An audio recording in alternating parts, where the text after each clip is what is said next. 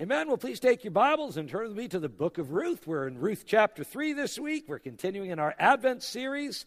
And we've been seeing how the book of Ruth, even though it's in the Old Testament, is really a Christmas story. And you might wonder, well, how in the world could that be? How could an Old Testament book have anything to do with Christmas? Well, in week 1, we looked at chapter 1. We saw how the book of Ruth is the story of a young woman who made a radical commitment of faith to God, and then she journeyed to Bethlehem, where she gave birth to a child who had changed the world. And you go, that's Ruth. That sounds like Christmas. Well, it's both. It's this book of Ruth. It's the Christmas story. And then last week, chapter 2, we saw how the book of Ruth is also the story of a righteous man who offered kindness, protection, and provision to a young woman in her time of need. And you go, well, that's Boaz, but that also sounds like Joseph in the Christmas story. And it is. They're reflected in both. Well, this week, it gets even better.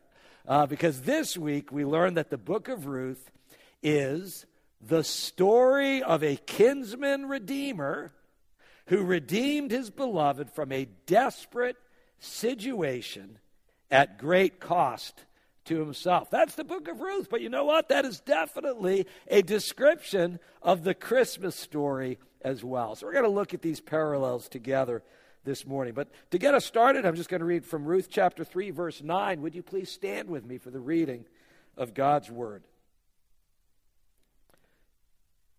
"Who are you?" he asked. "I am your servant Ruth," she said. "Spread the corner of your garment over me, since you are a kinsman redeemer." The word of the Lord. Let us pray. Dear Lord, as we look at this marvelous chapter in the book of Ruth this morning, I pray, Lord, that we would not only be touched by what happened back then, but we will see how it parallels what you did for us at Christmas. Open our eyes to see great things in your word. Open our hearts to receive them. We pray in Jesus' name. Amen. Thank you. Please be seated. Well, we're in chapter 3 of the book of Ruth, and by now we've met all 3 of the main characters in the book of Ruth, right? First we met Naomi. Naomi left Bethlehem, and she moved to Moab with her husband and 2 sons. And then secondly, we met Ruth. Ruth was from Moab. She married one of Naomi's sons after Naomi's husband died. And then after both of Naomi's sons died, Ruth and Naomi, they traveled back to Bethlehem. And that's where we met Boaz, our third main character in the story. We saw this last week. It was harvest time, and Ruth went out to glean in the fields, and it just happened, right? No, it didn't just happen. God was in it. Just happened to glean in the fields of Boaz. And as we said last week, the book of Ruth is really, it's a love story. It's a beautiful love story. And God, in his providence, orchestrated events so that Boaz and Ruth would meet. And we saw last week how Boaz offered kindness and protection and provision to Ruth while she harvested in his fields. And so chapter 2 ends on a real happy note, right? Boy meets girl. Girl meets boy. It's wonderful. Everything's great until you get to the last sentence. The last sentence verse of chapter 2. A happy ending to chapter 2 would read like this. Boaz and Ruth, they met, they got married, and they lived happily ever after. Right? Isn't that the way a love story is supposed to end, right? Instead, this is what we get for our final sentence in chapter 2.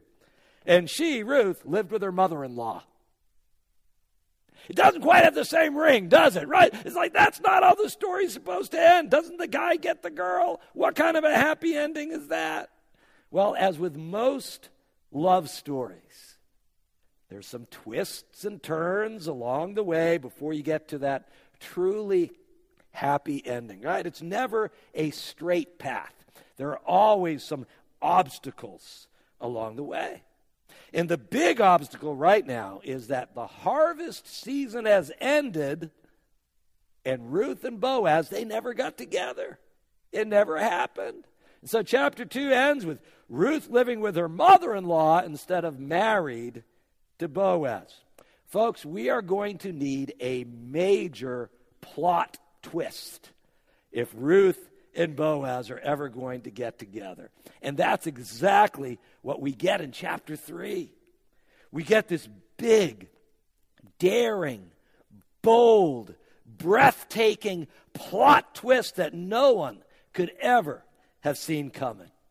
So let's jump into chapter 3 together. There's an outline in your worship guide. I'd encourage you to take that out to help follow along with the message. As chapter 3 begins, we learn that Ruth and Naomi are in a desperate situation.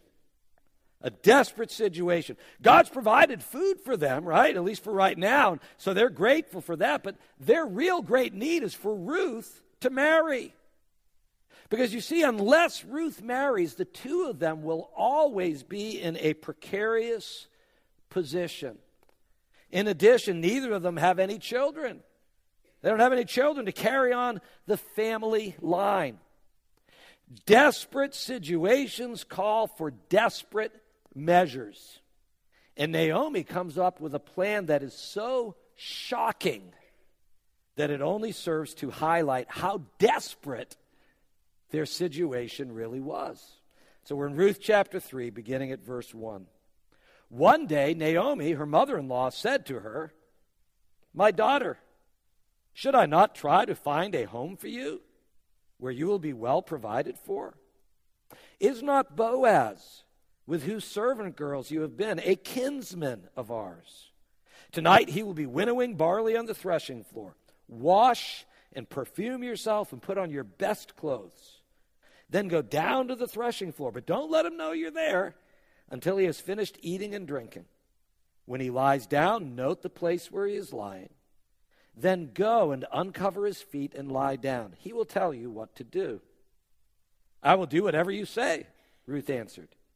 So she went down to the threshing floor and did everything her mother-in-law told her to do. So this is Naomi's plan, okay? She is going to send Ruth to Boaz all alone in the middle of the night to lie down at his feet and then suffer whatever the consequences. Folks, this is a desperate plan. This is a reckless plan. This is a scandalous plan. Kids, don't try this at home, okay?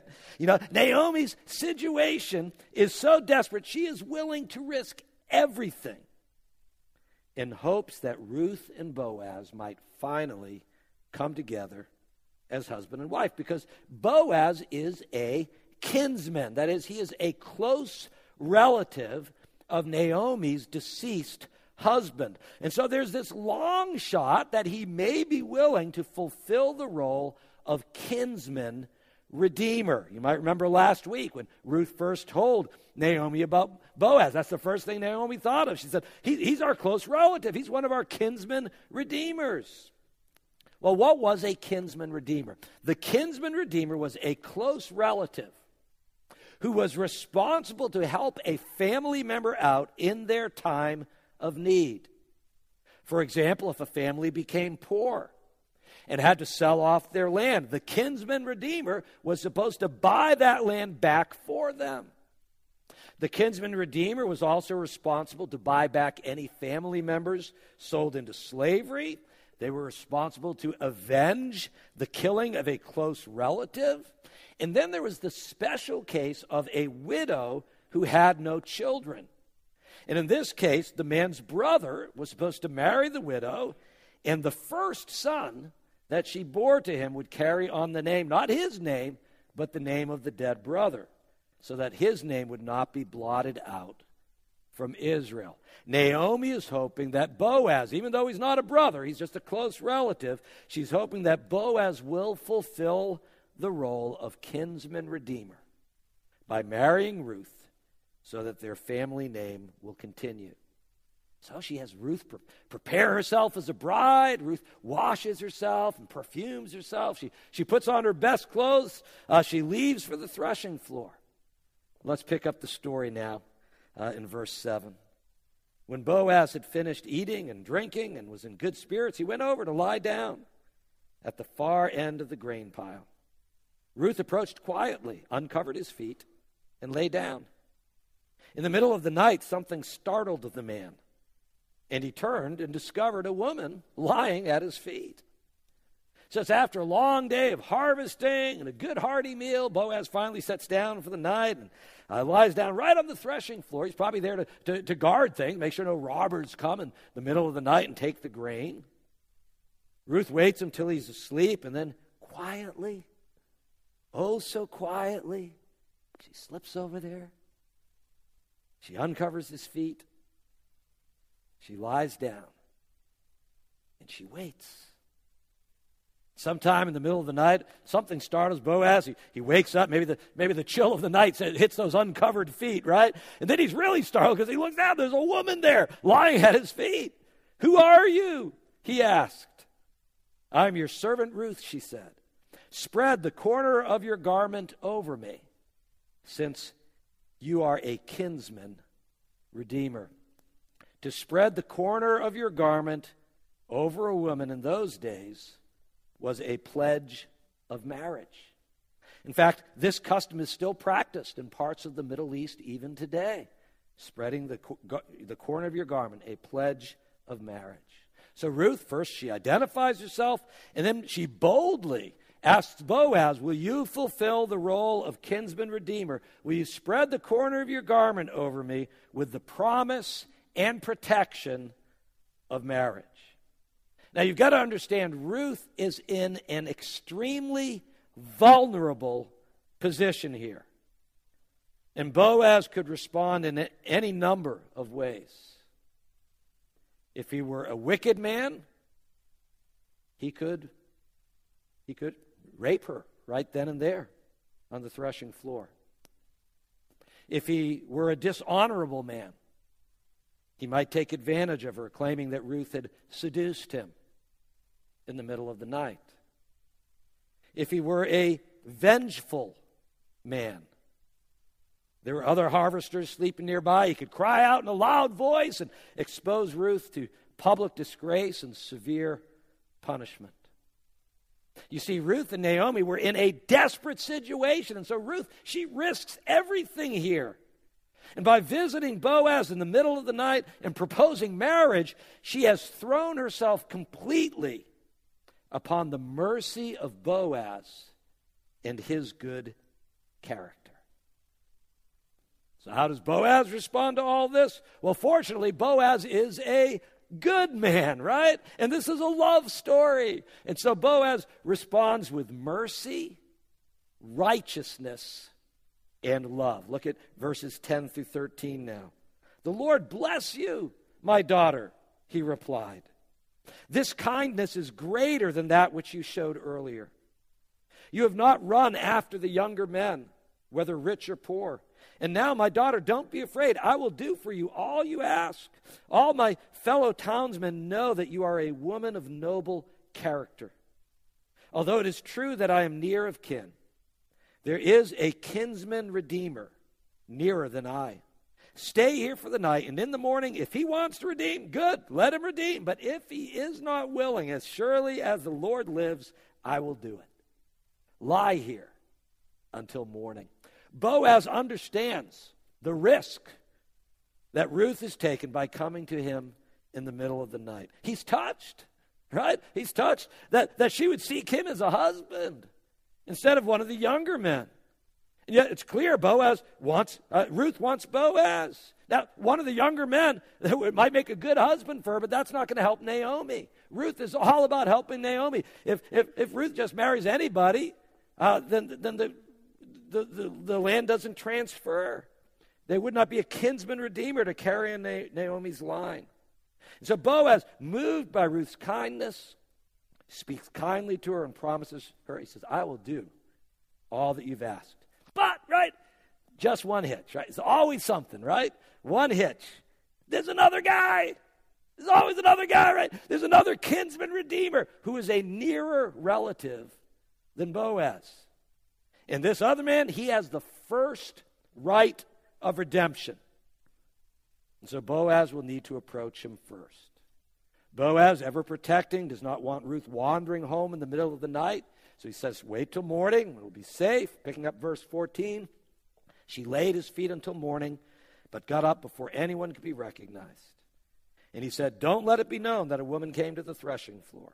He also said, bring me the shawl you are wearing and hold it out. And when she did so, he poured into it 6 measures of barley and put it on her. Then he went back to town.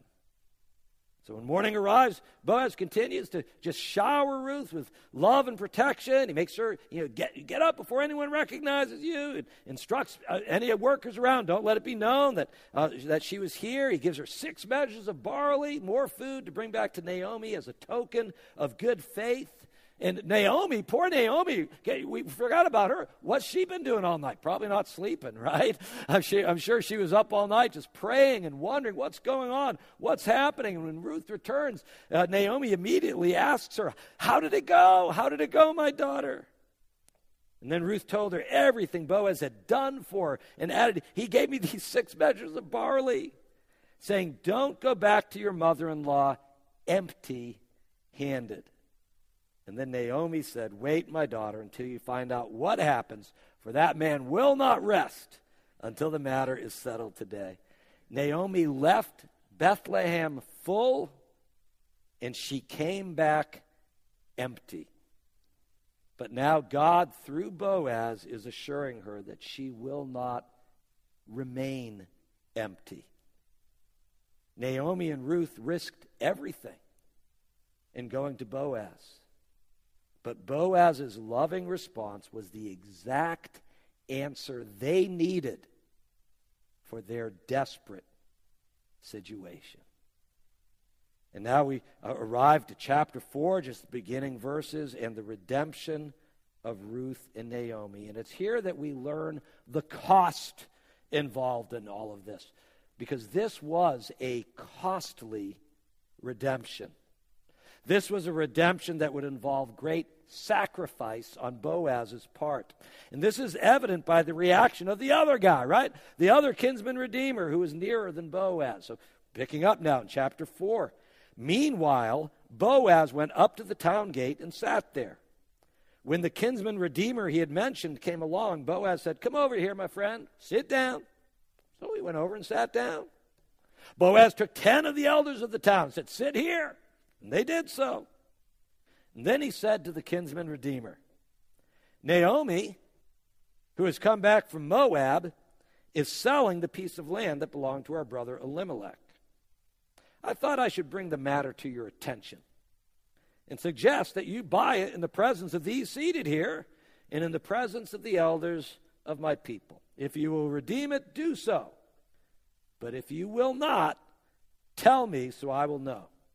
For no one has the right to do it except you, and I am next in line. I will redeem it, he said.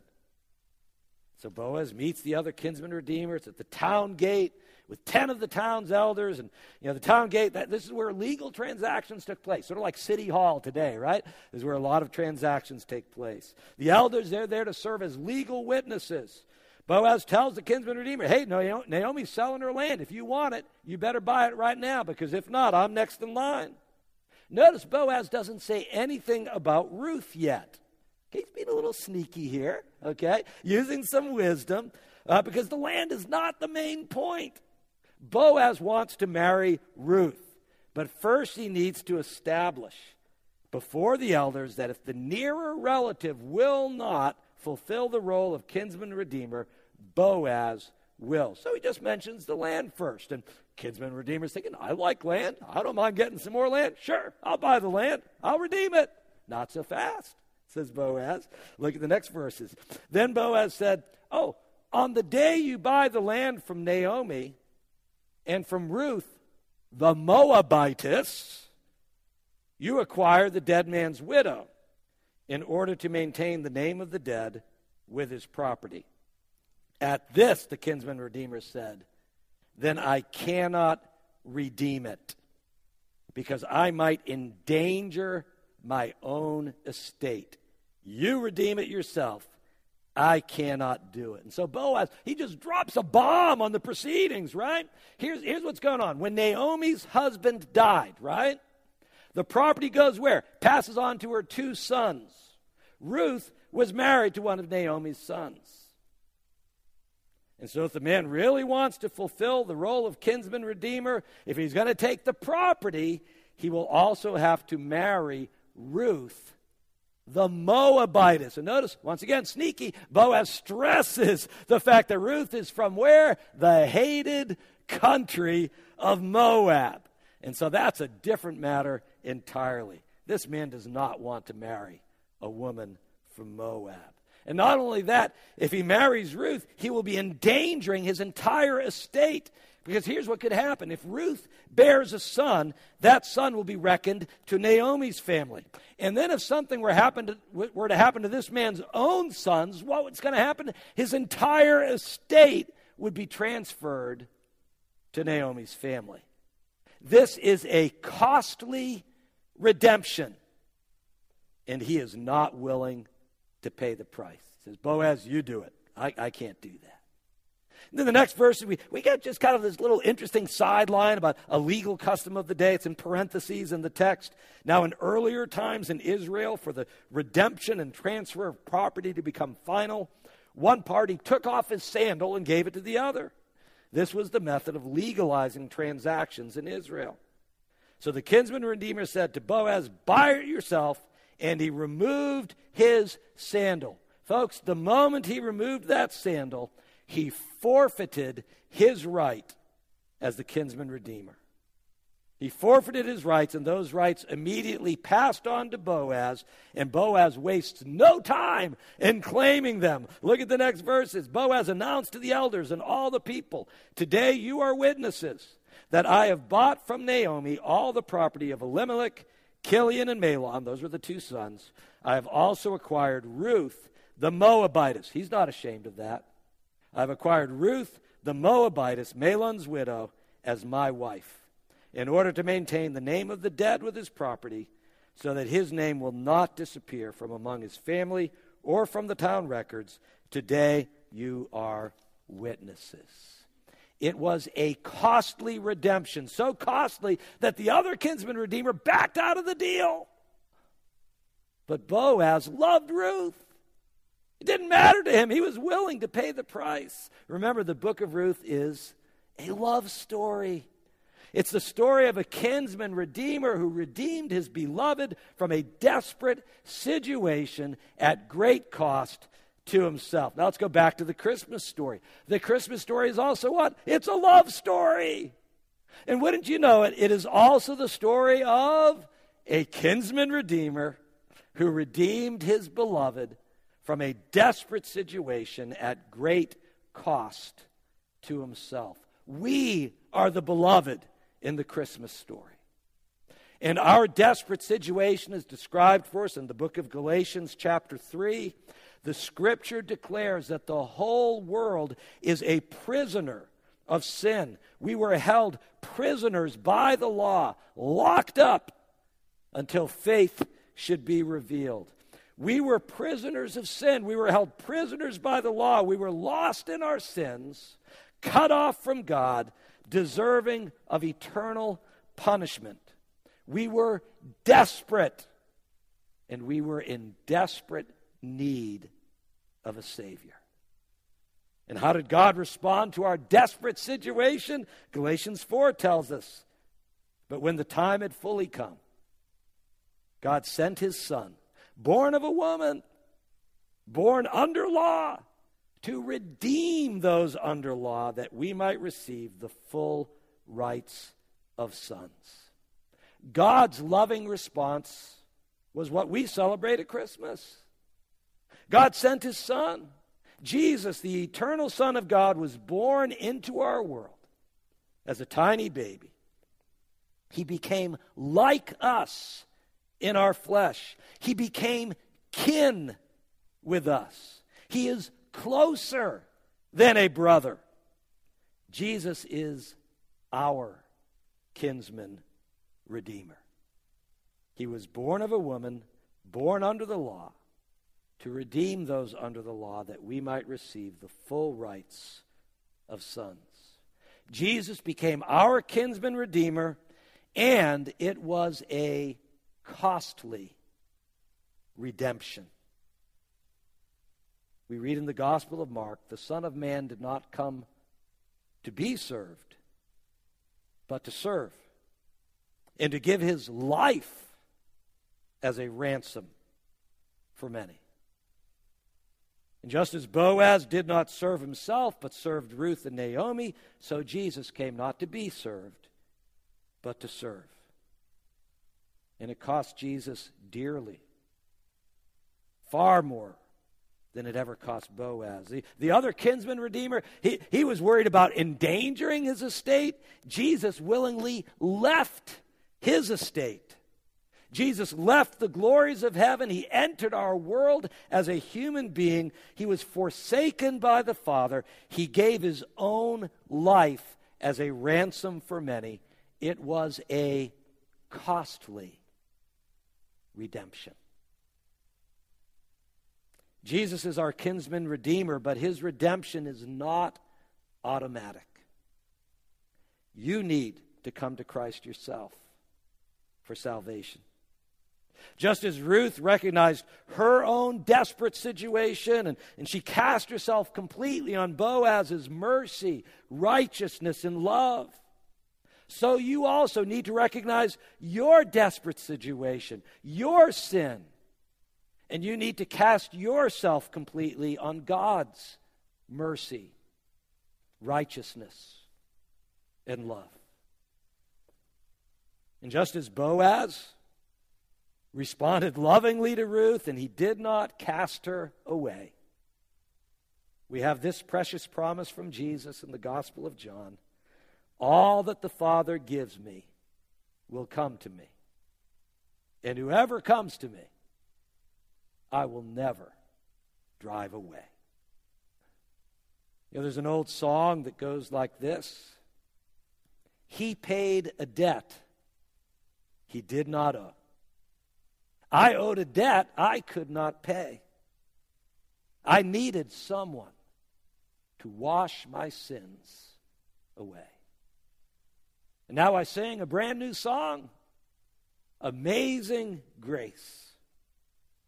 Christ Jesus paid the debt that I could never pay.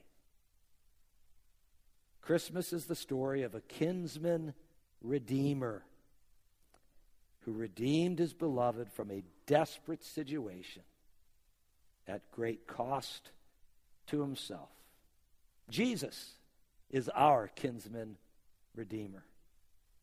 Jesus paid the debt that we could never pay. Let us pray. Well, Father, we thank you for this beautiful story in the book of Ruth. Lord, it would be a beautiful story if it was just an Old Testament story and that was it. If it was just the story of Boaz and Ruth and Naomi, it's so beautiful in and of itself. But Lord, it takes on such deeper meaning when we see the parallels with the Christmas story and your great love for us. Lord, we were in a desperate situation and we did a bold and daring thing. We came as sinners before a holy God, saying, I will put my faith in Jesus. In Jesus, you received us. You welcomed us. You brought us into your family. You are closer than a brother. You are our kinsman redeemer. We are forever grateful and in your debt. We thank you. We love you. We praise you this Christmas season. We pray these things in Jesus' name. Amen.